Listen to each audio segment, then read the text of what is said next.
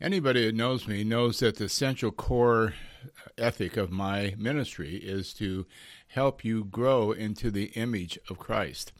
That is the central, paramount purpose of the Christian life, is to be conformed into the image of God's Son. Now, why do I say that? It's because that is God's paramount purpose. Did you know that? God's paramount purpose in your life is that you are conformed into the image of his Son. In Romans 8:28 through 30, he says, "And we know that for those who love God, all things work together for good, for those who are called according to his purpose. Because those whom he foreknew, he also predestined to become conformed to the image of his Son." That's the end goal of predestination. It isn't just to get you to heaven, though heaven you will get. It isn't just to keep you out of hell, though out of hell you will be kept. But it is to conform you to the image of his Son, so that he would be the firstborn among many brothers. And those whom he predestined, he also called, and those whom he called, he also justified. And in those whom he justified, he also glorified. That is the best news anyone could ever hear. Talk about a God whose kindness meets us at our greatest need.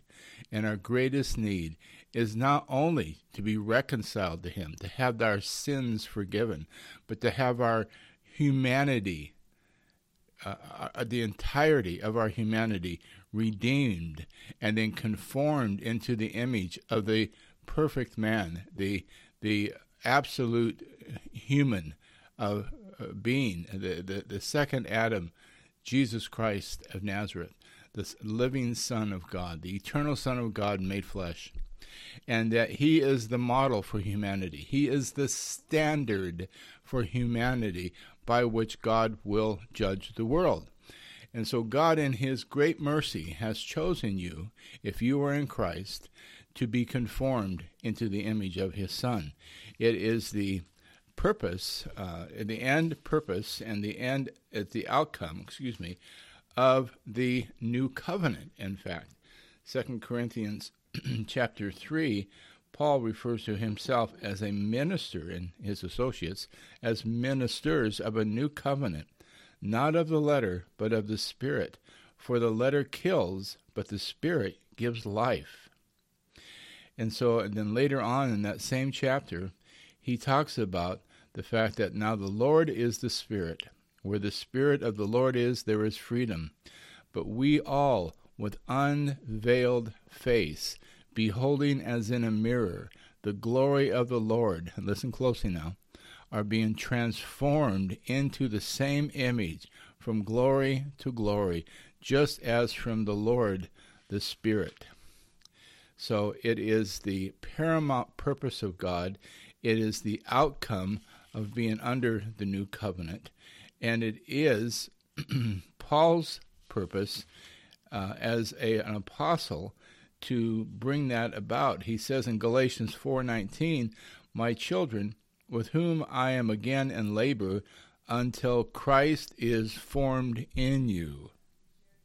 Let me read that again. "My children, with whom I am again in labor, until Christ is formed in you. But I could wish to be present with you now and to change my tone, because I am perplexed about you."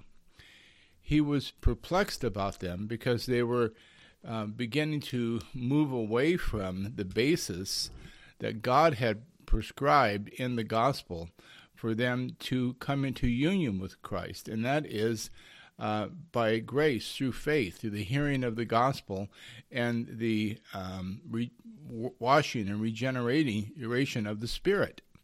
They had been converted. They had been regenerated. They were having experiences internally and among themselves by the Spirit. Miracles were being performed within their midst and within their community. And these men came up from Jerusalem and began to say, "Yeah, that's all fine and good, but you need to be circumcised. You need to live according to the law, because in the law is where you're going to find your real righteousness." And they're diverting these people away from Christ. These men that we have come to call the Judaizers had come up, the Jewish Christians, with all good intentions. These were not men who were fire-breathing, green-eyed monsters. They were people with good intentions, but it was a false gospel they were teaching, and Paul cursed it twice in Galatians 1. And why did he curse it? Why was Paul so intent on cursing these false teachers? It was because they was drawing them away from Christ. For instance, in Galatians 5:2, "Behold, I, Paul, say to you, if you receive circumcision, that is, in the flesh, Christ will be of no benefit to you.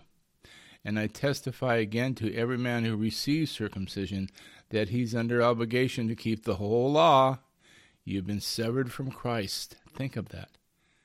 There is a forms, and there are forms in the plural of false teachings that the outcome of which is for you to be severed from Christ. Not only will these teachings inhibit you from being conformed into the image of Christ by de-emphasizing it and distracting you to put your focus somewhere else, they will sever you from Christ. Another translation would be, you have been estranged from Christ. You who are being justified by law, you have fallen from grace. It's sobering, isn't it, to realize that in order to be conformed to the image of Christ, we have to be living in the Spirit, and we have to be living in the Spirit and obeying the gospel, not this or that or some other form of teaching that will not lead us in that direction. And quite on the contrary, it will sever us from Christ. So every form of teaching, of which there are so many false doctrines today, there's so much false teaching, it's the whole purpose of the angel of light, Paul says in 2 Corinthians 11, is to teach a false Jesus, another gospel with another spirit. And the ultimate outcome of that is your destruction, to sever you from Christ. Now, not every false teacher is even conscious of what he or she is doing, but it's the enemy is using them nonetheless. So, we have to ask ourselves, the question that has to go out into the Christian community today, worldwide, is, are you being conformed into the image of Christ in thought, word, and deed? Is your character showing signs of progress and ever-growing conformity to Christ? Or are you following some doctrinal position that is not God's purpose, that somehow God's purpose is ethnic Israel, or somehow God's purpose is that you obey the moral law, or God's purpose is this, that, or some other thing? God's purpose is that you adore the Eucharist. There's just no end to the number of doctrines that can be a distraction to you in God's purpose of conforming you to the image of his Son. So these are things that are very dear to my heart, and if I'm passionate, if you hear me sounding fairly passionate and have a little intensity in my voice on this issue of false teachers and false teaching, is because it's not benign. It's not about agreeing to disagree with somebody. It's not just a polite difference between equal and differing teachings. We're talking about the difference between that form of doctrine that Paul speaks of in Romans 6:15, 16, and 17. That form of doctrine that frees you from sin and makes you a slave to righteousness by conforming your character, your mind, soul, and body into the image of Christ.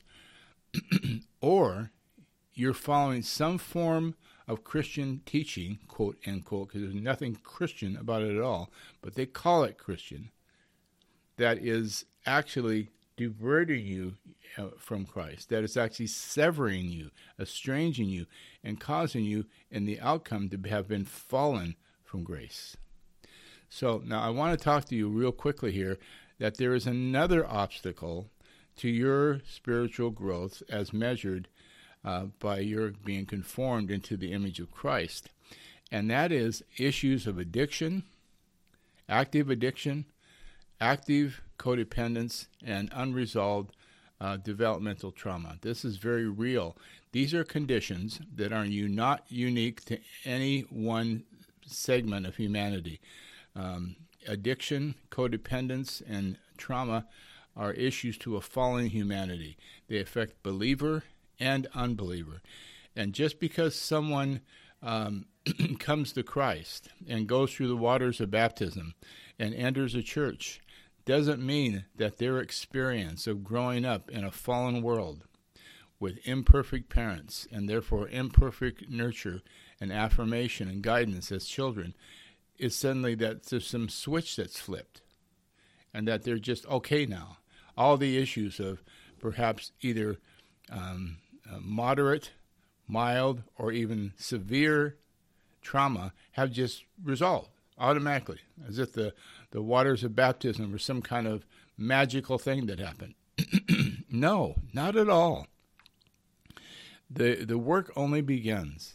The work only begins when we come up out of the waters of baptism. We begin to walk in newness of life, and the newness of life, the newness of life has to do also with overcoming that which would inhibit that newness of life.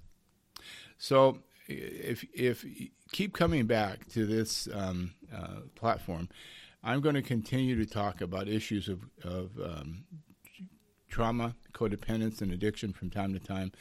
This is part of what Encounter Recovery Ministries is about. It's about helping you identify and overcome obstacles to your growth into the image of Christ. I want that for you. I can testify that there's no greater joy in my life than to be able to experience personally and have other people even notice some progress in my life, in my character, in my speech, in my thinking, in my worldview. That is clearly of Christ. It's not something I just manufactured. It's not something I just bucked up and started doing behavior modification. No, it's something that's clearly produced by the Spirit in my life, whose purpose is to make me like Jesus. And I want that for you.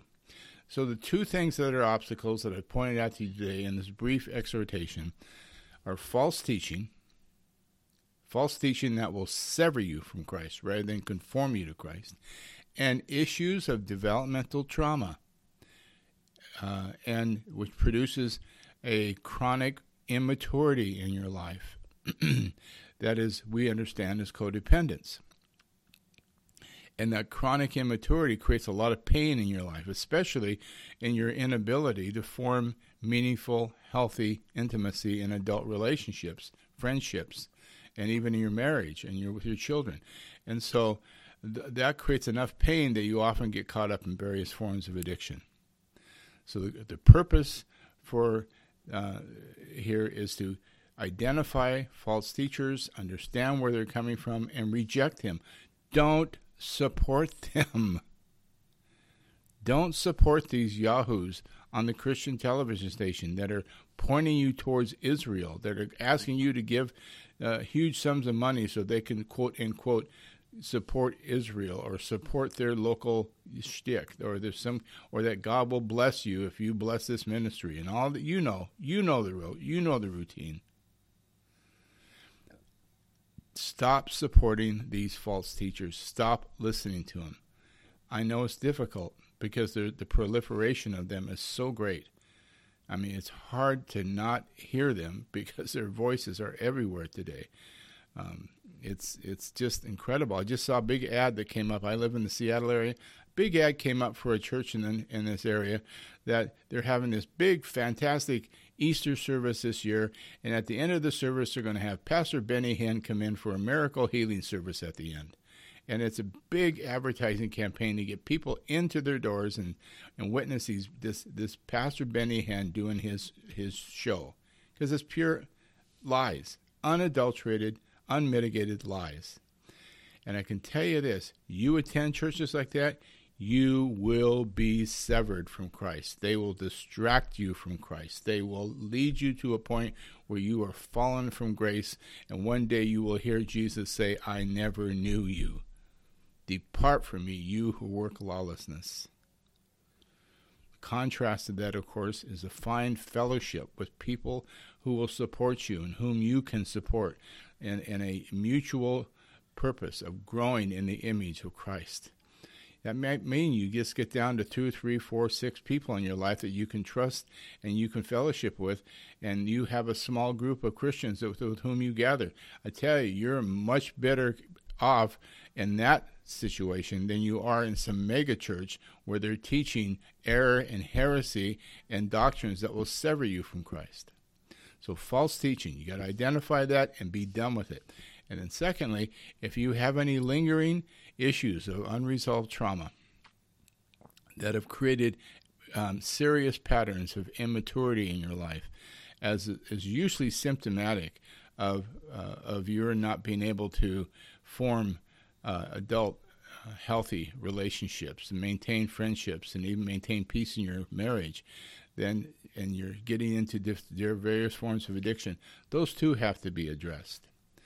And they are addressed basically by identifying those wounds that have happened in your life and pray for healing, get with a good counselor, get with somebody who can walk you through that, help you process out that trauma, and contain those immature parts of you that are sabotaging your life. So, well, I'll stop there for now, but I just want to remind you that the purpose of the Christian life is to grow into the image of Christ. Sometimes during the day it gets a little confusing for me, or if I find myself kind of wandering through my day and my thoughts are wandering, and I have to bring myself back to the core point. I have to bring myself back to the central purpose, and that is to become like Jesus. That's my purpose, that's your purpose, and it's our purpose because it is God's paramount purpose in you. If you want to know what God's doing in your life, if somebody asks you, hey, brother or sister, what's God doing in your life? You can always respond with confidence. He's conforming me into the image of his Son. I'm not as much like Jesus as I will be tomorrow, but today I'm far more like him than I was yesterday. So however glacial that growth process is, you can be confident that it's happening. May the Lord bless you and strengthen you and keep you in his grace always. Amen.